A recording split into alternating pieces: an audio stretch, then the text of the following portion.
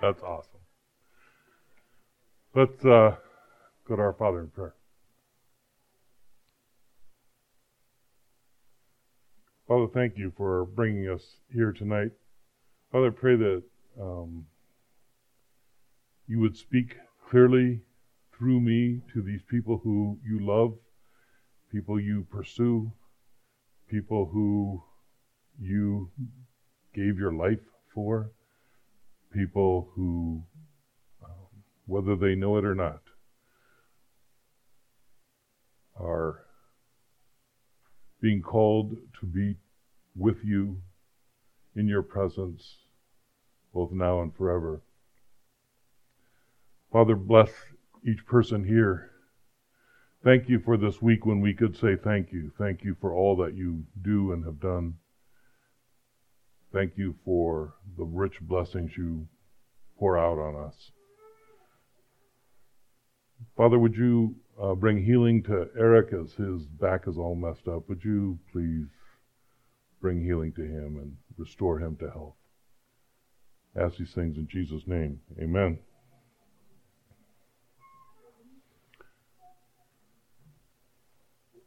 We're starting a series of sermons kind of dealing with songs, some songs of Scripture, some beautiful songs that maybe you don't think of necessarily as a song initially, but they truly are. And we're going to talk about these songs and in the light of the Advent season. The word Advent is to come to and to prepare for. So Advent is a coming to, Jesus coming to us, and our preparation for that, God's preparation for that, God's plan for that.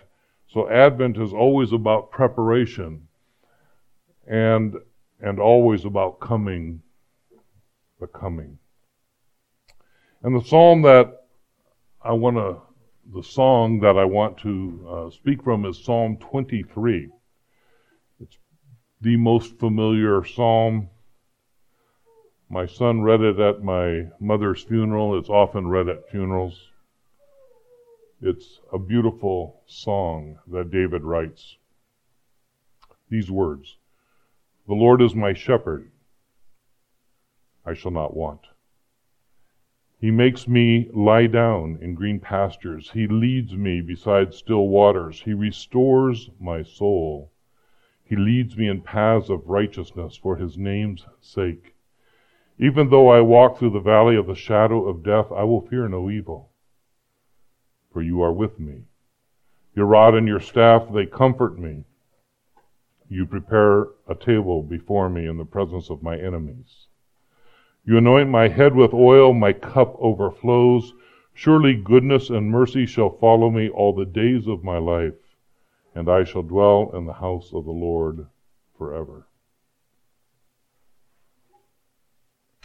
This beautiful song of David announces God's great plan, his amazing plan.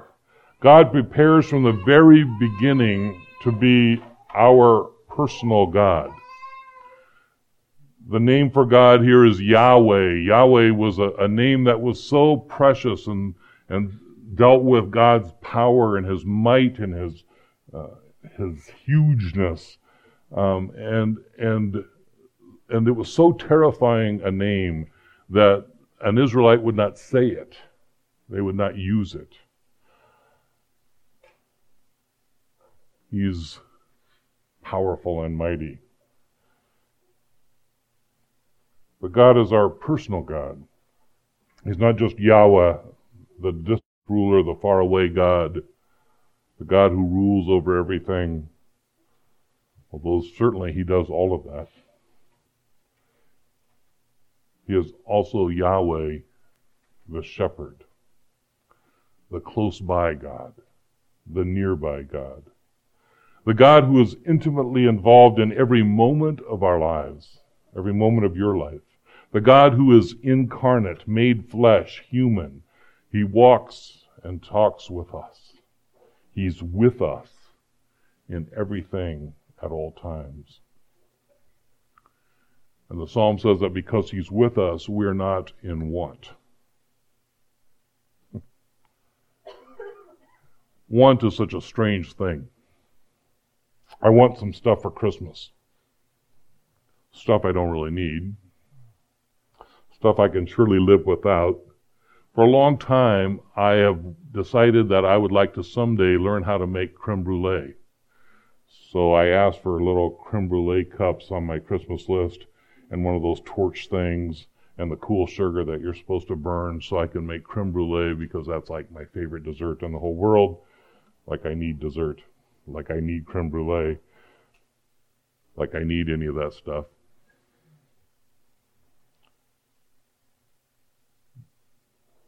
I want it. So I wrote it on a list for my in-laws and my kids and my wife to know what I want for Christmas. But everything on that list is unnecessary. I certainly will live without it.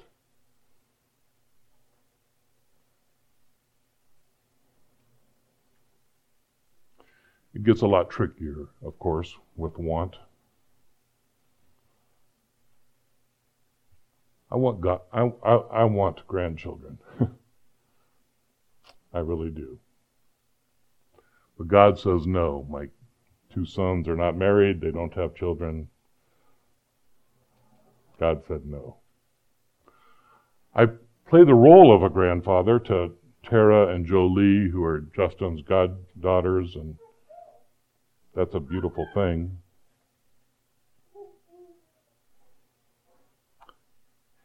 They don't call me grandpa because they have birth grandparents. And that name is reserved for them. Those titles are for them, not for me.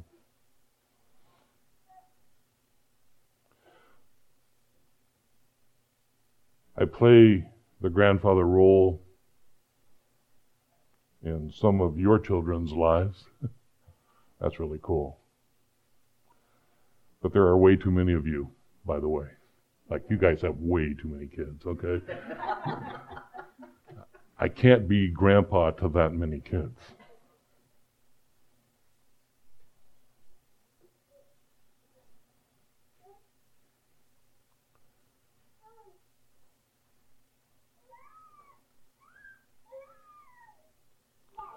So I watch my brother Mark and my sister Miriam as they enjoy their grandchildren with just a little tinge of jealousy.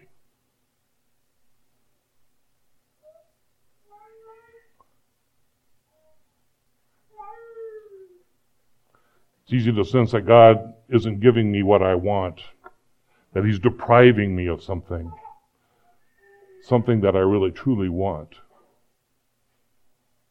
But God promises me that He doesn't leave me destitute. He's a good shepherd. He provides what I actually need. He does not leave me in want. Matter of fact, He does more than that. He walks me into pleasant places. The green pastures that are referred to in this psalm are pleasant places. On Thanksgiving, I got to sing songs with Jolie. She calls me Ong because that's her word for song. And we always sing together. That is a pleasant place. A really pleasant place. This little girl who's missing part of her brain but mimics and listens and can't wait to sing with me. That's a pleasant place. I got to see all my brothers and sisters and nephews and nieces and some of my grandnephews and grandnieces, my sister's grandchildren, at Mom's funeral. We ate dinner together and enjoyed a pleasant place, a beautiful evening of remembering Mom and sharing beautiful stories from our past and speaking of our love for each other. What a rich gift to have a family like that. A beautiful gift. A pleasant place. A while back, he allowed me to bring Zeke to a U of A basketball game. and to see the joy on a little boy's face as he took all of that in. As he held my hand because he was a little scared, as he pulled a good Wildcat t-shirt over the shirt he was wearing, as I got him his own bottled water. He was pretty excited about that. Go figure. I promised him a soda. He said he couldn't have one because it was too late. He was right.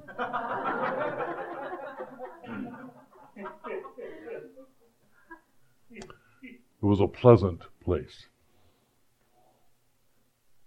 I have a beautiful community here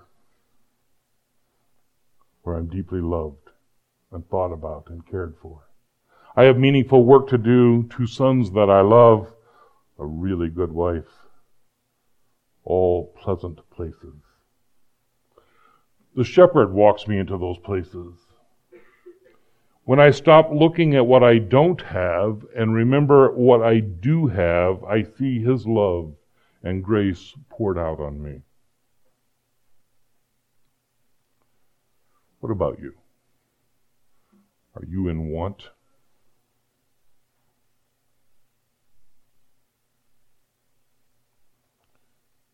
Or have you gone blind to his love and care? Sheep are stupid, and we're compared to sheep. Sheep are so dumb that if they fall over on their back, they don't have the sense to roll back over. They will just die. They haven't figured out, despite all the evolutionary processes, how to drink water out of a stream that's flowing fast. We're compared to sheep. Sheep are always wandering off looking for something better, something bigger, something greater than what they have. Is that you? The shepherd leads beside still waters.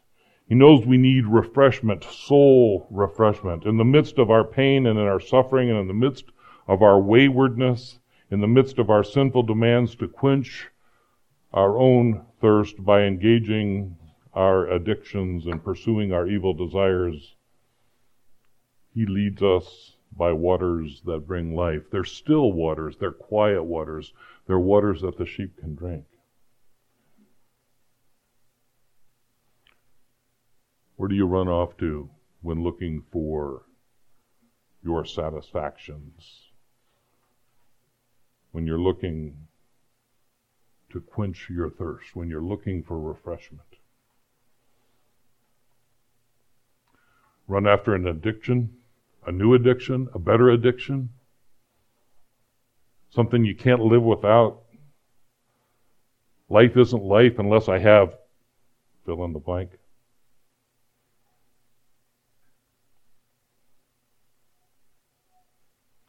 God as shepherd had a plan. From the very beginning, his plan was and is to restore our souls to life. While sin brought death to the sheep, the shepherd brings life. This passage talks about him leading us in paths of righteousness. The paths referred to in here are these deep paths. They're the ruts that the animals just constantly walked in. Like when I was back on the farm in Iowa, you called the milk cows up, and they always took the little same winding trail up from the pasture. And slowly as they all walked, following after each other, they would come to the gate. And my dad's collie Sport would jump up and unlatch the gate and then drive them into the barn. Pretty soon those ruts grew deep because they walked the same route every day.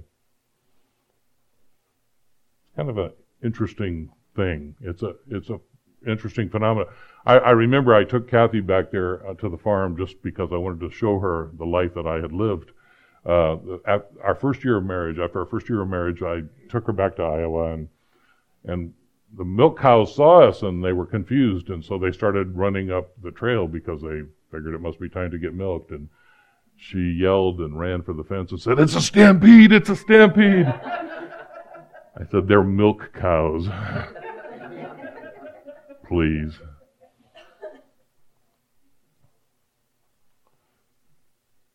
When my brother and sister, well, actually both my sisters attended, and my brother graduated from Dordt College in Iowa. It's a little town, Sioux Center, Iowa, and they have a college there called Dordt College. And when they built that college, they had this brilliant idea to not put in any sidewalks. They put in no sidewalks at all. None. There was just the door, and then there was grass. And for that first year, they didn't have sidewalks. And then they figured out where all the paths had been worn by where people walked. And then they poured the sidewalks. They poured all the concrete and made the sidewalks. I was there summer before last, and it was great. It made sense. The shepherd leads us in paths of righteousness. These paths are the deep furrows created when we walk regularly in the same patterns. Patterns of prayer. Patterns of reading Scripture. Patterns of meditation. Patterns of quieting down. Patterns of worshiping together. Patterns of being in community together. These are the well-worn paths that God invites us into.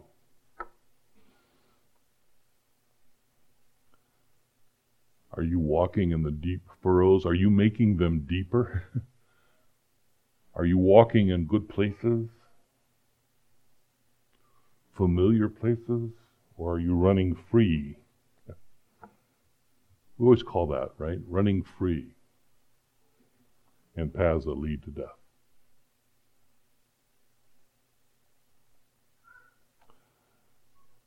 Life goes through scary places. Death is real. Satan seeks to kill and destroy. 1 Peter 5 verse 8 says, "Be alert and of sober mind. Your enemy, the devil, prowls around like a roaring lion looking for someone to devour."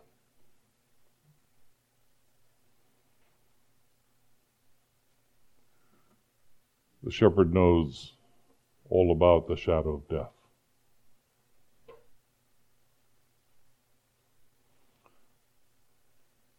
Our mortality is real.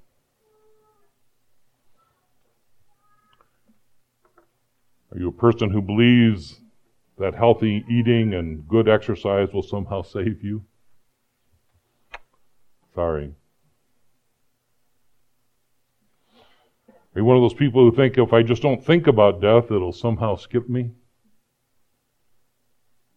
Wrong. See, the thing about death is it's real.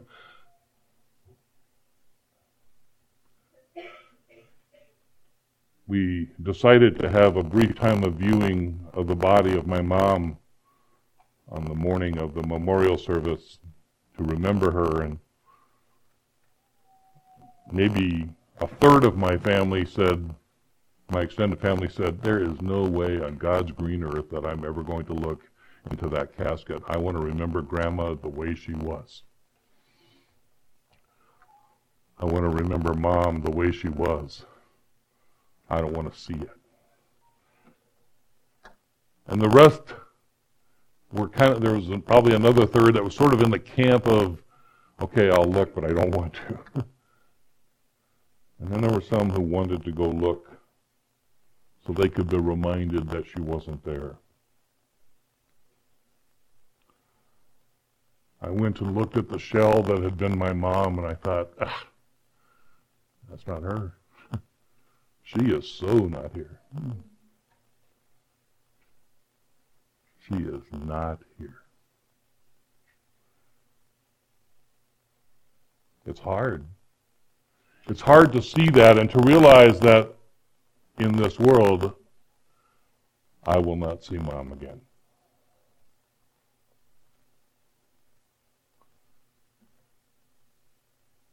And we long for that to be different, right? We want it to be different.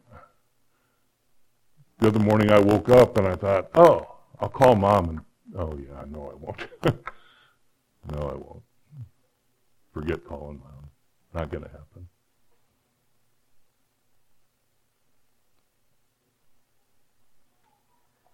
God's not just a mountaintop God. He's not just the God of the big experience.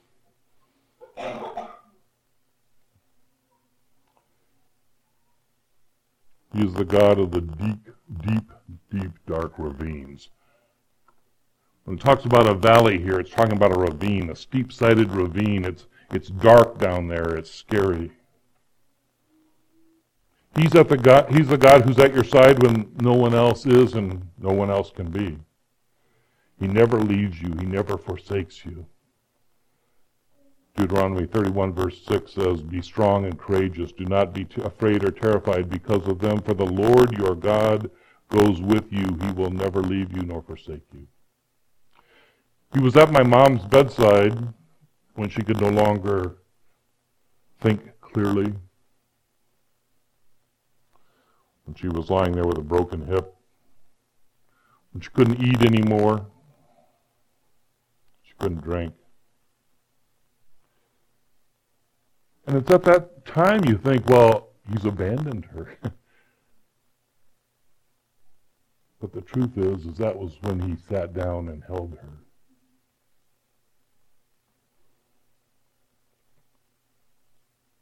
We can run off, but he doesn't leave. He doesn't forsake.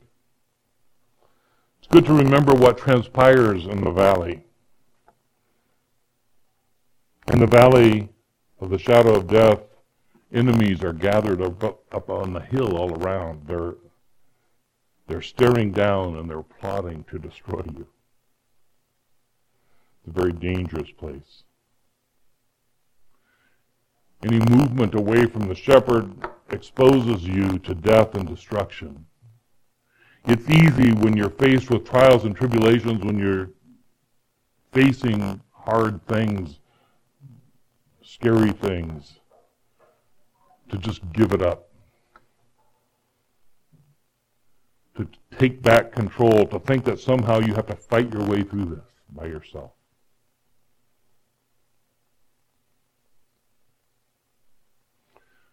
At a time when any movement away from the shepherd brings death and destruction, it's there that the shepherd exercises a special kind of control. He employs his rod and his staff. Whenever I talk about the village, outside of the village,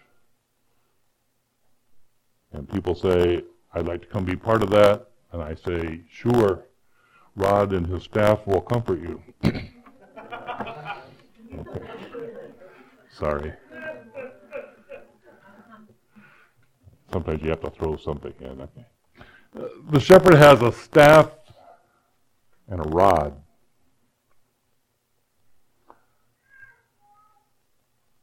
The staff is a hook with which the shepherd can reach out and yank you back onto the path.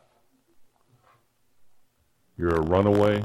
You're off doing your own thing, but it's in a scary place. And the shepherd takes this, hooks you around the neck, drags you back in. Sweet. Except it hurts. It doesn't feel good to get yanked by the neck. It's not what we want. But the shepherd does that because he loves you. He also uses the rod. The rod is a sapling, a small young tree, and the root ball of that sapling has dirt, and it gets pulled up, and then it hardens, and it becomes like a club. It becomes a club in the hands of the shepherd. If you keep running, and you keep running off, and you won't be trained, and you won't allow yourself to be loved and cared for and thought about gently, the shepherd breaks your legs. I can remember hearing a story from a shepherd who talked about how sheep are just so stupid, they just keep running off. Persistently they run off. And how he would break their legs so they couldn't run, so they couldn't get away.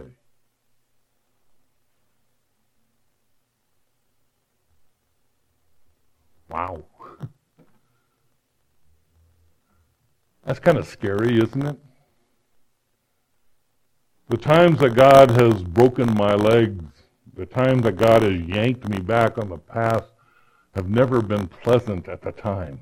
They've made me angry. I've always thought, God, you don't care about me. But the truth is, He does. He doesn't want me to die. The shepherd loves you enough to allow you to experience pain and suffering when you try to run from His care. Even then, He never abandons you. Matter of fact, you'll often see a picture of a shepherd who's carrying the sheep.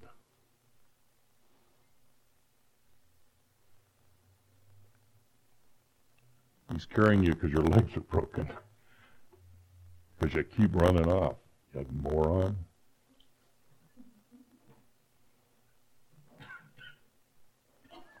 See, He loves you so much, He won't let the enemy devour you. Are you experiencing the pain of God's correction? Hard as it may be to endure, it is a rich, rich gift from the shepherd. Examine your life in this Advent season and determine if you are following the shepherd or if you're running down paths that lead to death. The other thing that happens in the valley is that's where the shepherd provides a feast, a banquet. Right there in the dangerous places with the enemy all around, God provides what is rich and wonderful and good.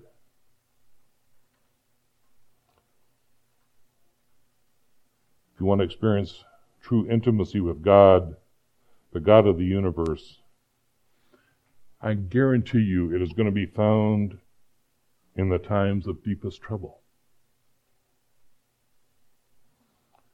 If you recognize it, if you can see it. It's when we're in pain and we're in suffering and we're experiencing hardship of all kinds, that's when we experience His presence most fully. Or at least we can.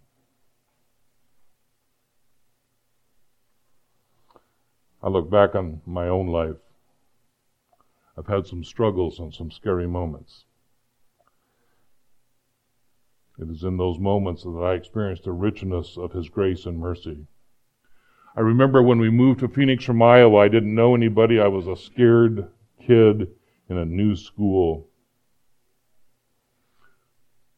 I remember being terrified to go to school, pretending to be sick so I wouldn't have to go.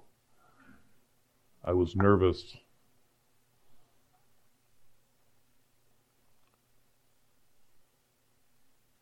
And I remember Mom saying, pray about it. So I did. And Jesus came to me as an 8-year-old kid. And I got to experience His goodness. And at school, kids befriended me. And then they made me the center of the football team. See, I had never played football. We didn't know about football in my part of Iowa. We didn't ever play that game. We played basketball. but we didn't know about football. So they had asked me, do you know anything about football? And I said, sure. Didn't know anything. They said, can you hike the ball? And I said, sure. And they said, in a spiral? And I said, sure. I didn't know what hiking meant. I didn't know what a spiral looked like. I didn't know anything about this. And so the kid said, show us. And I said, well, we probably do it different in Iowa. Why don't you show me first? And I have big hands, and I had big hands back then when I was a little kid, and for some reason that really helped me hike the ball in a spiral, and I was instantly accepted as one of the heroes. I only found out later that no one wanted to be center on the football team. Everybody wanted to be quarterback or wide receiver or some other position. Nobody wanted to be a lineman, but hey, I was accepted. I was a scared kid in a new school.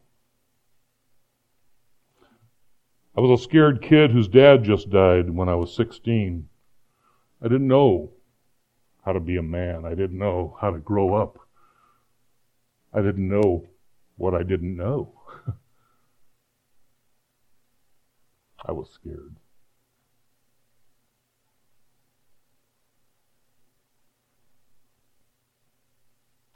It was a tough time. And I laid on the bed and cried out to God, and Jesus came in that room, and light filled that room, and His presence was so real I can taste it still.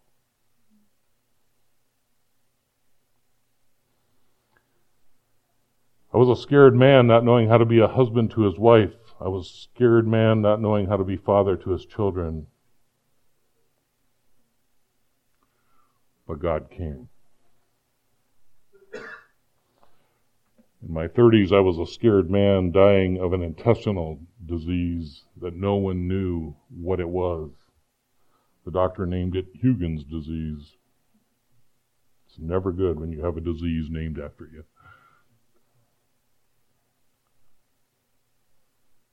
I lost 60 pounds in a little less than 2 months. And the doctor sat across from me and said, "You're dying, and I can't stop it. You need to go home and make arrangements because you don't have long to live."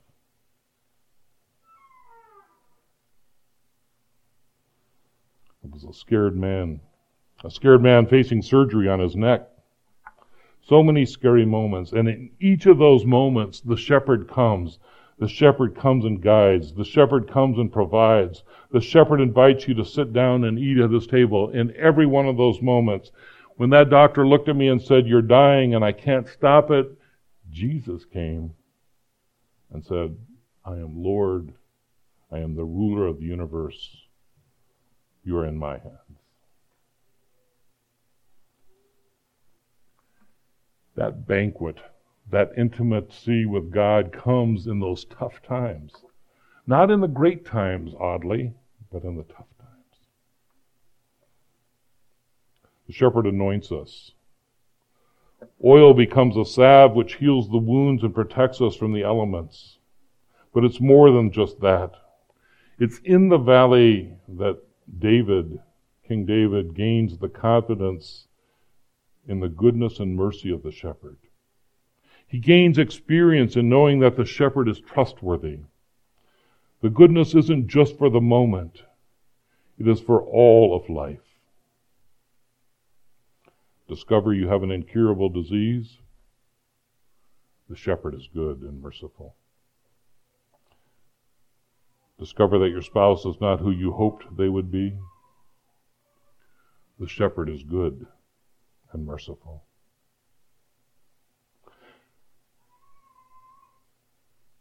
Discover that you are called to suffering because someone has sinned against you horribly. The shepherd is good and merciful. Lost your job? Didn't get the promotion you'd hoped for? Been abused, mistreated, overwhelmed, overworked, misunderstood, feeling empty, lost. In whatever circumstances you face, the shepherd is good and merciful. And that goodness and mercy is both for this life and the next. Again, it's kind of strange. It's kind of strange because it's not how we imagine life to look. If I have a house and a spouse and a mouse, I guess would rhyme. I don't. If we have all the good things that we imagine, all the things we want, if we have the stuff that we want that's on our Christmas list, then I'll be happy. If I could just have these things, if this would just happen, if this would just unravel the way I want it to unravel, if my mom would just come and apologize for the mean ways that she treated me, or if my dad had never said those harsh words to me, if I could just, if.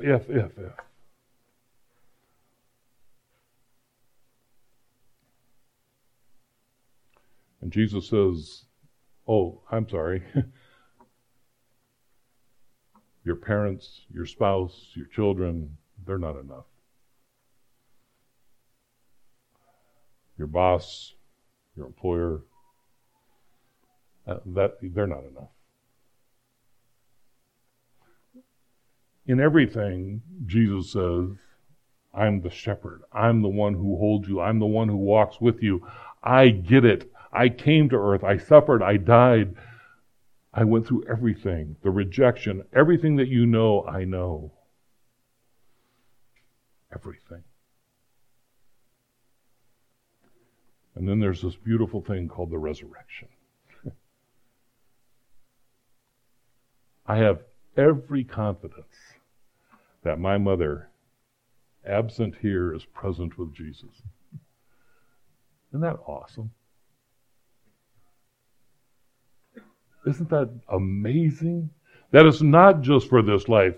The shepherd isn't just to shepherd you through this life, but this life and the next, through all eternity. The intimate God, the shepherd, the one who loves you and holds you, the one who will hurt you if you need hurting, the one who will carry you when you need carrying, the one who holds you in his hand and never, ever, ever lets go. He's coming. We often think that Advent is about Jesus coming for Christmas. But hey, that already happened. He's already been and gone. Advent is really about he's coming back. He's coming again. He's preparing, he says. He's preparing a second coming. He's preparing a place for you. I'll dwell in the house of the Lord forever. He's creating a space for you, for me, in his house. It's a cool Hebrew word there for that place that he's preparing, that house. It's a family house. It's the simplest and broadest word that you can get for a family home. He's calling us home. This wasn't just something that he decided spur of the moment. This wasn't something that he decided once things didn't work out. No, Jesus, the Father, the Spirit, whoever answered all three, was right. Advent's about all three. Because they prepared this plan. Because they love you. And they love me. And Jesus is coming again. And that's the power of the story of Advent. Let's pray.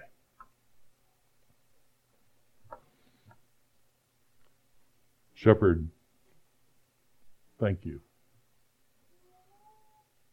Thank you for loving us, for pursuing us, Shepherd, give us the courage to follow in your ways, to listen to you, to walk in the deep places, the deep ruts.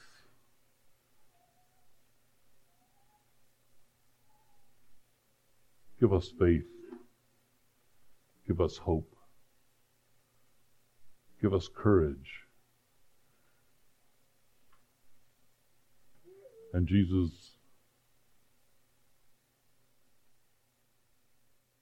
both in this life and the next, thank you for being our shepherd. It's in your name we pray.